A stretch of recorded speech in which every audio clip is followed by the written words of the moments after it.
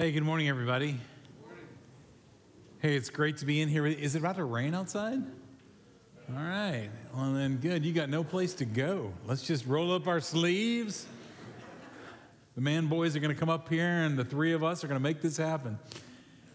So let's talk about this morning what the Lord has for you today. Because here at Midtown, what we believe, we don't believe because we've made this stuff up. We actually are leaning on God's inspired scripture to teach us about ourselves and about our world and about this community and about this city. So we study this, and what this tells us is that when we gather together, God has something for us. So what does he have for you? And if he has something really spectacular for you, would you want that today? And so we get to participate in that together as a community because now we get to bring our hearts and our attention, our curiosity. We also get to bring our anger toward God and our frustration and our resentment and our sadness. We get to bring all that we are and look at God and go, okay, I'm ready. And so we've been studying Philippians, and we were in chapter 2. And last week we started chapter 2, and Paul is talking about this. He's talking about this community. He's talking about how we do community and how we do life. In fact, what Paul is saying that if you don't understand who you are, you're going to hurt us. If you don't understand who you are, you're going to hurt us, this community. And this community matters. I'll explain it in just a second. But can you imagine it's Mother's Day? Can you imagine a mother saying to her children, I'm not your mother, and I'm not going to take on any mothering responsibilities. Her refusing to accept who she is and the power she's been given as a mom hurts her children, right? In the same way, you refusing to know who you are hurts us as a community. And let me tell you why this community matters. You know, this is your season. 100 years from now will not be your season. 100 years ago was not your season. This is our season to be the church. And God has ordained the church to be the light of the world, and we are in Nashville. We're the light for the city. And how we live out who we are matters to the city.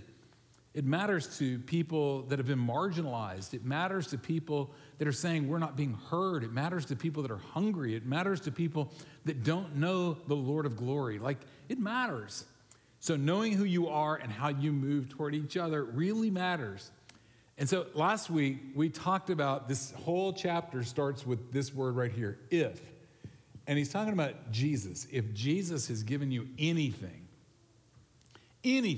that's good, here's what I want you to do. Paul says, I want you to take it into your church, Midtown Fellowship. Bring it into here. Whatever the Lord has given you, bring it here. And then he goes on to say, but there's a big problem in doing that, and the problem is you. You're the problem because you're full of selfish ambition and vain conceit. And we talked about how you're just selfish and you're full of you, and you are the problem. And so, should we just stop there? All right. Because if you're married here, look at your spouse right now and go, you're the problem. Please feel free to do that. All right. I ask you to do that. So, but here's the solution. We're to value each other more than we value ourselves. Simple. The problem with that is it's impossible. Like, I don't even know how to do that. So what do I do with the impossible? I run to the one that says, what's impossible for you is possible for me. So we run to Jesus. And that's such a church thing to say. We're going to run to Jesus. Let's go to Jesus. What does it mean? Like, I am the what? Like, I can't say I have no idea. I'm the pastor, right? I'm supposed to know. All right. Paul is going to talk about that today. And that's what we're going to talk about now. What does it mean for you to run to Jesus and doing the impossible by getting over yourself and helping us become a community that is glorious and reflective of our King? You with me? All right. If you want to go, this is a good time. All right. If you want to stick around, I got a reader. Dave George, come on up. And Dave is about to read a passage. This is starting in verse 5, Philippians chapter 2. But this whole passage is all about Jesus. But listen to what he says at the very beginning. In your relationship with one another, have the mind of Christ. So what he's saying is, in the way you're relating to each other, have the mind of Christ. It's going to talk a lot about Jesus, but what he's talking about is relating to one another. And who's the one another? It's you. Look around. This is your church. He's talking to the church. And so you look around and you go, I don't know any of these people. Yeah, that's a problem, all right? Because if you don't know anybody in here, it's going to be hard for you to have the mind of Christ as you relate to one another. That may be the first step. Hi, my name is Randy, all right? But when you get past the first step, this is how we're to live our lives with one another. Dave. Philippians chapter 2, verses 5 through 11. Your attitude should be the same as that of Christ Jesus, who, being in the very nature God, did not consider equality with God something to be grasped, but made himself nothing, taking the very nature of a servant, being made in human likeness, and being found in appearance as a man. He humbled himself and became obedient to death, even death on a cross. Therefore God exalted him to the highest place and gave him the name that is above every name, that at the name of Jesus every knee should bow in heaven and on earth and under the earth, and every tongue confess that Jesus Christ is Lord, to the glory of God the Father. So, Lord, we deeply ask that your Holy Spirit now would forgive me for my sins, and that I would not get in the way of what you want to give to each of these folks here today. But that, Lord, you would use me as a tool, but also our worship team and even each other for your purposes. In Christ's name, amen. So many historians believe this was a hymn or this was a creed that the early church recited. This would have been something that the people at the church in Philippi would have heard before. And Paul is injecting it here and saying, this is how you're to move toward one another. So here's the whole sermon in about 10 seconds.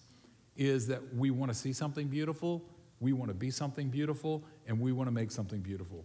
That's this whole passage is about, okay? So you write that down, you say, I got it. Now you can start thinking about what you're going to do for lunch. All right. Or we can come back to this passage.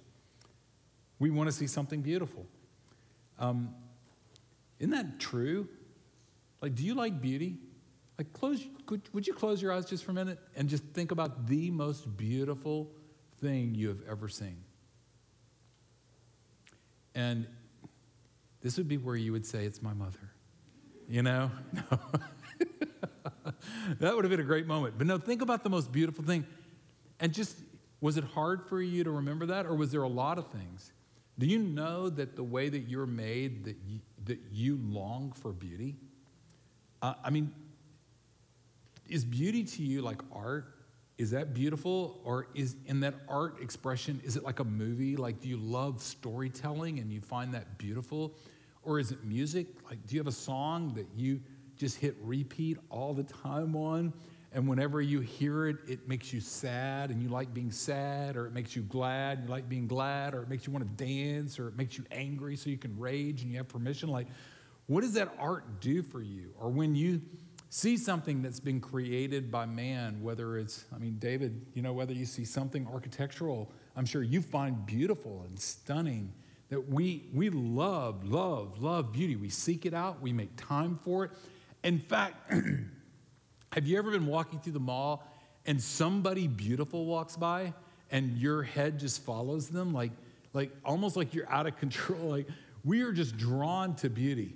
In fact, do you know that there's been tons of research about this, and you can go Google search this, but they've actually done brain scans while they're showing people beauty, and it begins to trigger the part of your brain that controls motor functions. It's almost like beauty, when we see beauty, it makes us move toward it physically, like we're made for it. And the reason that I'm saying that is because what Paul is giving us in this ancient creed, the first thing he's giving us is something that's beautiful. Look at verse 6. He's talking about Jesus, who being in the very nature God, did not consider equality with God something to be used to his own advantage. Rather, he made himself nothing by taking the very nature of a servant, being made in human likeness. So note this, because we're studying Scripture. Twice it says very nature, in the very nature. And in the very nature of God, and in the very nature of a servant. What he's saying there isn't that Jesus was somewhat like God or Jesus was somewhat like a servant. What he's saying is that Jesus was God. He was of the nature of God, and Jesus was a servant. He was both God and man. And so let's get our head around this, that Paul is saying in this ancient creed that every attribute that we give to God, whether he's omniscient, that he's all-knowing, he's all-powerful, he is the creator, he is the high king of heaven, all of those things are also true about Jesus. Before Jesus was incarnate, all those things were as true about him as they were that we would attribute to God. What Paul is doing, he's declaring that Jesus was both God and man. He's declaring the divinity of Jesus. He was and is and always will be God. I want you to grasp that because I've been watching this Netflix series, The Universe. And you know why it's called The Universe? It's about the universe. That's right. This room's not so big that we can't enjoy each other, okay? All right. And it's all about the galaxy. Do you know that they used to think that our universe consists of 200 billion galaxies? Like we're in one galaxy. But they believe there's 200 billion more galaxies. Now with new technology and telescopes, now they're thinking that number is closer to 500 billion galaxies. And let this blow your mind. In every one of these galaxies, they're figuring an average of 100 million stars in each galaxy. Now do the math. 500 billion galaxies, 100 million stars in every galaxy. And here's what your Bible says, that if you may be a skeptic here today, and I'm with you. The Bible says that Jesus created them all and holds them all in place and names every one of them. He knows all their names. Now think about the massive, just how do you describe that? That God that can create that and hold it all together. And here's what's mind-blowing about that. That God took the nature of a servant. As much as Jesus was God, that's how much he was a servant. Here's the beauty of this. So think about this. God is all wisdom, and he is all knowledge. Becoming a servant was not plan B. It wasn't, well, how are we going to accomplish? I don't really want to do that, but if that's what we have to do to get what we want, then I'll go be a servant. No, God and his infinite plan that started before Genesis even began. The history of redemption started even before the Garden of Eden happened. That God decided the best way, man, I'm not even going to do this justice. The creator of the galaxy said the best way for me to display to you who I truly am is to become a servant.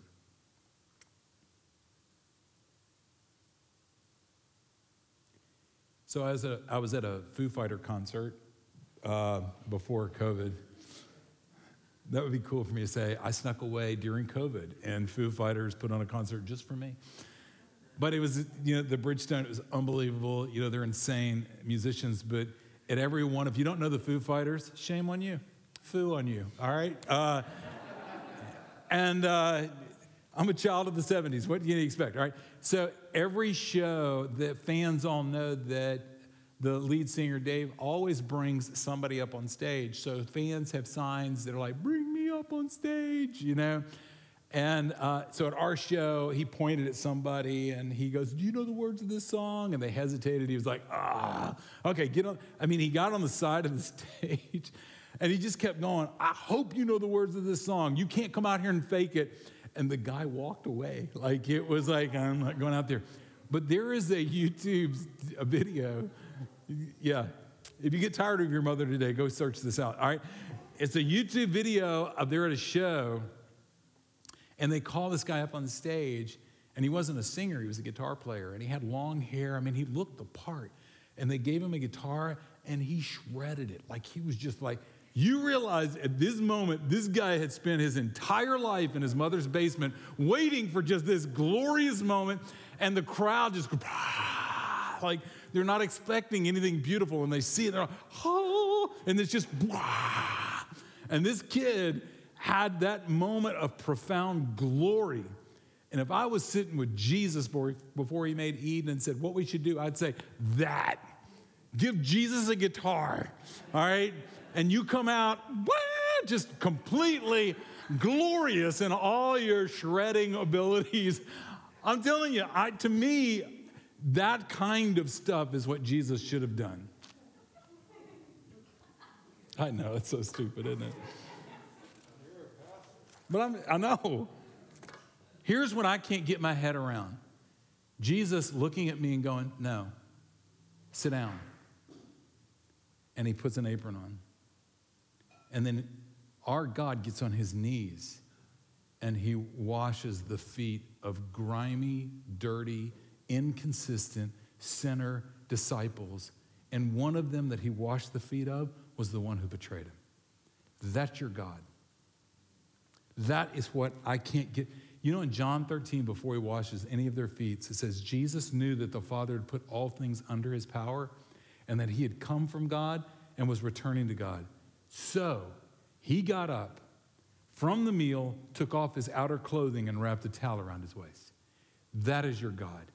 And that should scare you. It scares me.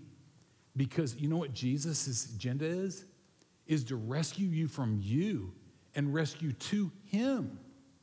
He's trying to get you away from the poison and death of you to bring you to the life of him. And you know what the life of him is? We put on a towel and we become a servant. You know the solution for selfish ambition and vain conceit? It ain't you.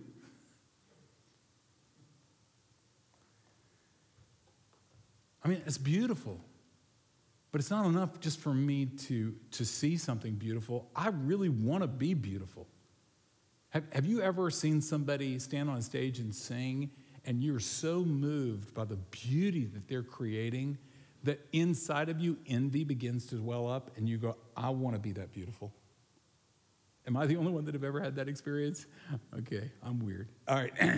Or you see somebody who has chiseled something out of stone that it looks alive. And you go, that whoever created that is beautiful.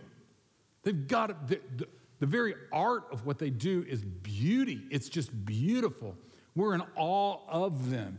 And we want to be in awe of. We do. We want the world to look at us and go, amazing, amazing, incredible, well done, life worth lived. We'll go to verse 8. Being found in the appearance of a man, he humbled himself. And he became obedient to death, even death on a cross. It's not just that Jesus is beautiful. Jesus in his beauty now moves to death so that you can move toward life. See, the whole cross was about the fact that you have been born under this curse called sin.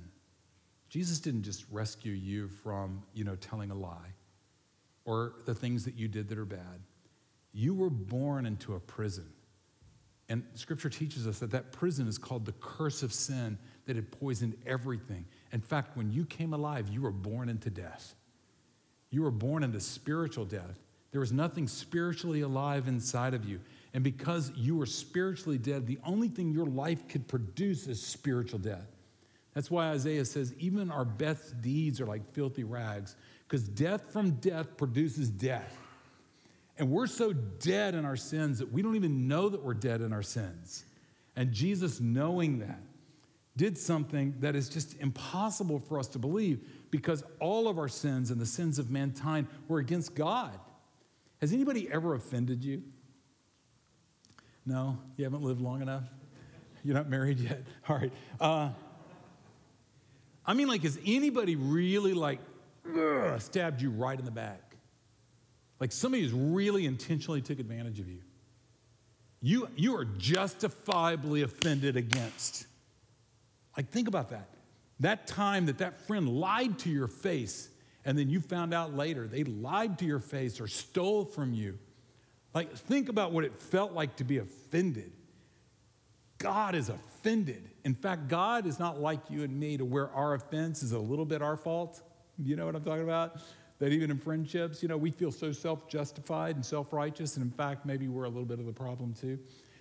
That's not God at all. God is completely just, holy, blameless, and he is offended by us. The high crimes that we have been committing are against heaven. You and you alone, Lord, have I sinned against. That's what David said after he committed adultery. You are the one that I sinned against. And yet this offended God, who in perfect holiness and righteousness would be justified to lower the boom of justice on every one of us. You know that God would be holy and within the character of a righteous God to bring judgment on our crimes. This is what he did.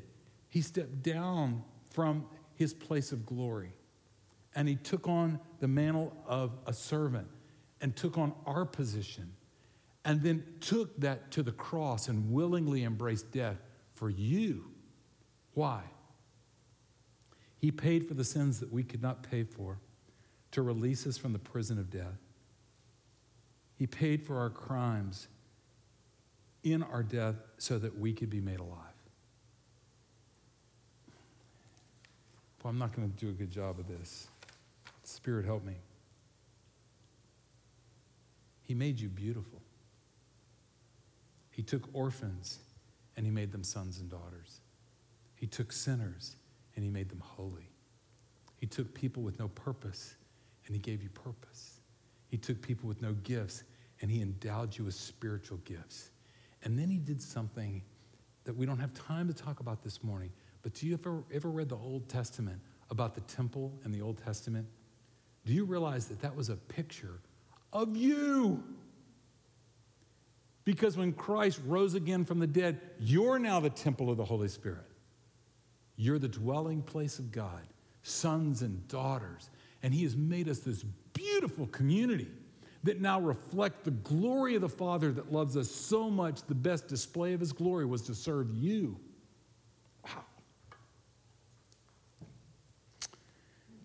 Wow. The old is gone, the new has come.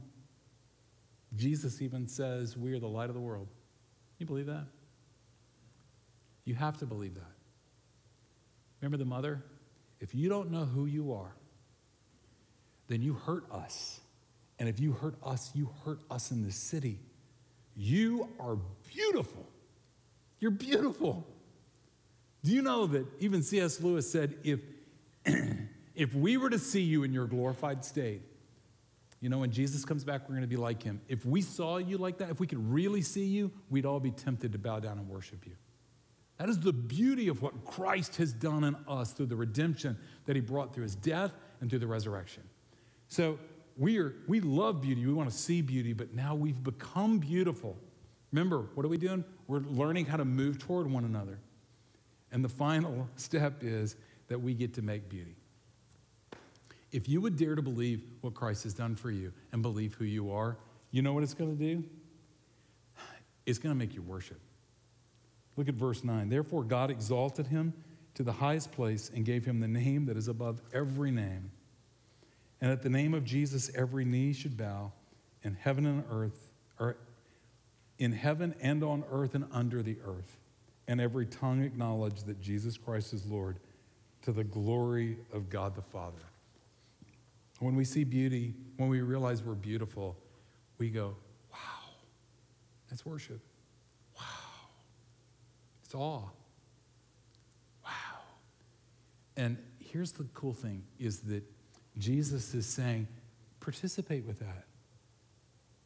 Now, don't just when you're in awe, but know the awe and now participate with it in your life on a regular basis. Not just sing and worship the Lord, but worship the Lord in the way that you move toward one another. What does that mean? Do you know that in Matthew chapter 25, Jesus says something? You can go read it. It's really this amazing passage. It's a little scary because it's talking about the throne of God, and it's talking about the judgment seat of God.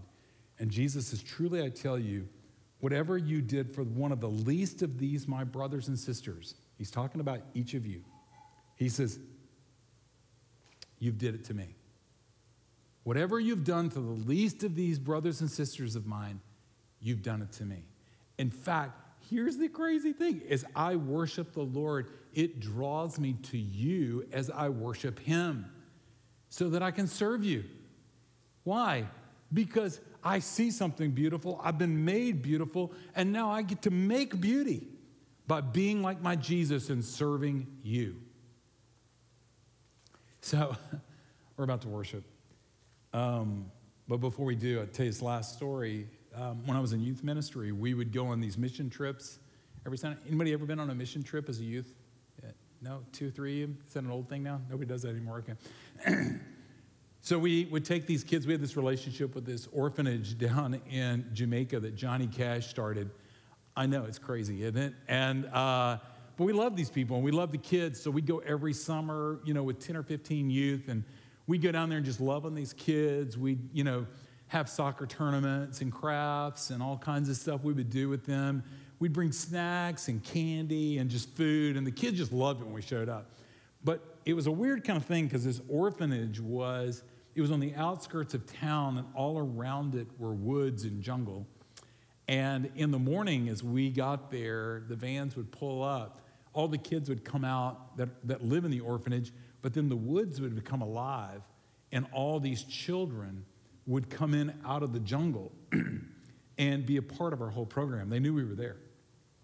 So we would have twice as many kids in our event that lived in the orphanage. And there was this one little kid that was 3 years old, and his legs were bow-legged, and nobody knew who he was. None of the kids knew who he was. But he would come walking out of the jungle every morning with nothing on but a diaper. And he would come waddling up and with a big smile on his face and just ready to participate. 3 years old. No mom, no dad, no big brother, no big sister, not a kid in the place that knew who this kid was or where he came from. Where did he go at the end of the day? It's a whole other story. But one day he came waddling in, and he had his diaper on, or I should say he was dragging his diaper behind him because he was like hauling a full load, And you know what I'm talking about? Do I have to be descriptive? Okay. And we're all like, oh, Lord. So I'm a leader, and what leaders do is they delegate. So I was like, hey. Come on, let's get somebody over here. Diaper patrol. Y'all babysit, right? Go change that diaper. And being great students, they all rebelled against my authority and said, no, that we're not touching that child. And I was left with the responsibility of taking this little bitty boy into this bathroom and changing his diaper. And I'm not going to do it justice, but to tell you that I put him up on the sink. When I opened the diaper, I literally had to leave the room because it was so bad. It smelled so bad. I mean, it was literally, I thought, I'm about to add to the mess with more mess. And I'm sitting outside getting some air, and I'm praying. Yes, I'm praying. Jesus, I can't do this. I did not sleep well last night. I want to go home. And I go back in, and he's just laying there on the sink, just kind of smiling. And that was about a 2 or 3 walk out of the room episode until I came back in, and the Lord does this. If you know Jesus, you know what I'm talking about. With the gift of his Holy Spirit, he came to me and he said, Randy, worship me. Serve this child as if you're serving me. Because this is how I found you. And not only cleaned you up, I gave my life for you. And because you know that, you've seen that beauty, and now you are beautiful. Bring my beauty to the least of these, as if you're doing it for me. And I swear to you, the aroma of that bathroom changed to something holy. I started crying, and I just wept the whole time I was cleaning this little boy up. What I disdained now had become an honor. Because what did I remember? I remember that I know something beautiful, and he has made me beautiful. And now he is calling me into your messy lives to make beauty. And he's calling y'all into each other's lives to make beauty. That's worship. That's worship. So we're about to sing some songs. And I want you to know that singing songs is a part of worship. But they're preparing us to move into each other's lives. So, next week, the COVID restrictions are over. And I don't know who's coming back. There are people that go to Midtown I haven't seen in over a year. But whoever walks through that door, whoever comes in here, the way we love them because we are loved is worship. The community that we're building matters in this city as worship. So will you join me in that journey? Let me pray, and let's let the band come and lead us in worship. Lord, how beautiful you are, Jesus. How gloriously beautiful you are. How beautiful you have made us, that we can be called sons and daughters, and that is what we are. We are your beloved. We are your bride. We are your treasured possessions that you rejoice over with singing. Lord, grant us ears to hear you singing over us now. That our response would be worship to you, to join in the song of heaven, to join with the angels in the glory of our Father who has called us his own. And give us grace now, Lord, to make beauty of our lives as we move toward one another. In Christ's name, amen.